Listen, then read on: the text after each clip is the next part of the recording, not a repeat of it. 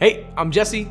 2 Corinthians chapter 10, beginning in verse 22. Paul is like rolling his sleeves up and he's about to get in the sandbox with the foolish braggarts that are all talking about their credibility and talking about their pedigree and their qualifications. Paul's like you haven't seen nothing yet. I'm about to talk like one of these fools myself, and you're about to see how much more qualified I am than all of them. If you're going to listen to them on the basis of that, you should have listened to me on the basis of my pedigree. Here's 2 Corinthians chapter 10, verse 22. Are they Hebrews? So am I. Are they Israelites? So am I. Are they the descendants of Abraham? So am I. Are they servants of Christ? I'm talking like a madman. I'm a better one, with far more labors, many more imprisonments, far worse beatings, many times near death. He's like, everything that you respect about these guys is true of me, but more so.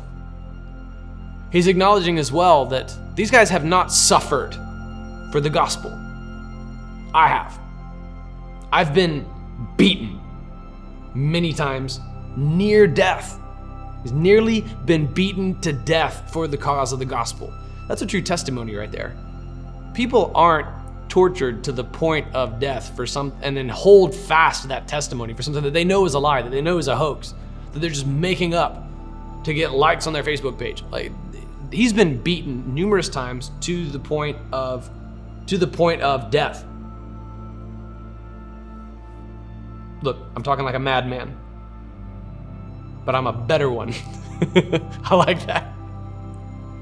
Far more labors. He's done more for Christ than any of these self-appointed super apostles has. Many more imprisonments. He points to his imprisonments for his credibility. He actually prides himself on the number of times he's been thrown in prison.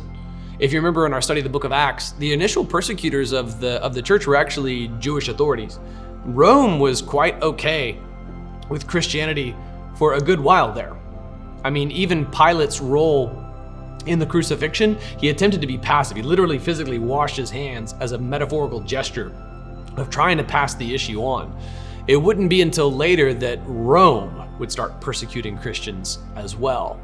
And it was considered like, look, if you've been imprisoned by Rome, evidently you're preaching the true gospel, because the gospel flew in the face of not only the Roman pantheon, like later on in the book of 1 Peter, you're going to see, Christians are persecuted in their because of their defiance of the Roman pantheon. They were misrepresented. They were painted as atheists, ironically, and then punished for this by Rome.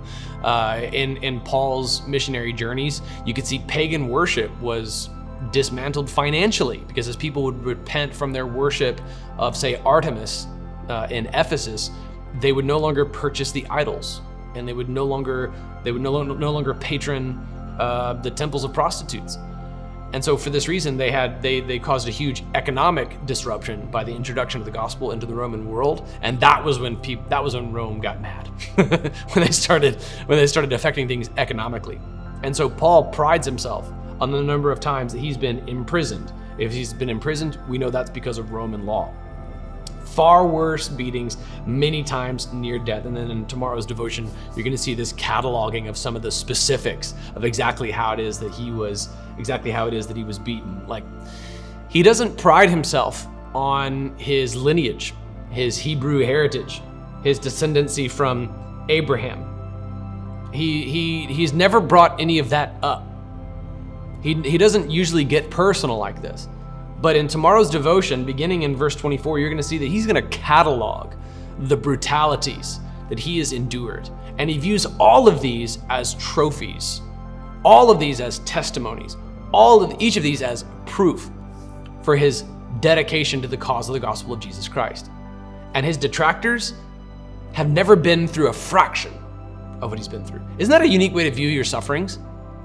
They're all stories. My family loves the movie Jaws. I think it's because we grew up near the ocean and we were always afraid of sharks, and so we're fascinated with them. There's this scene in Jaws where these two characters that have been feuding with each other the entire movie start comparing scars and telling the stories behind the scars. There's something about your scars that proves you're legitimate. You've been tested and you passed that test, and you endured and you came out the other side, and you're now stronger than you were before. Your scars have stories to them. A lot of us today wear scars in our minds and our hearts. If they are visited upon us because of our Christian testimonies, then these further legitimize our faith in Jesus. And they're honors because we shared in the sufferings of Christ. Paul is about to brag on his own sufferings, and he's about to bring them all up as testimonies, as proof. Look, my love for you, my gospel testimony has cost me everything. It has afforded me beatings near the point of death numerous times. What have these guys endured? What does it cost them? If it costs them nothing, I don't trust it.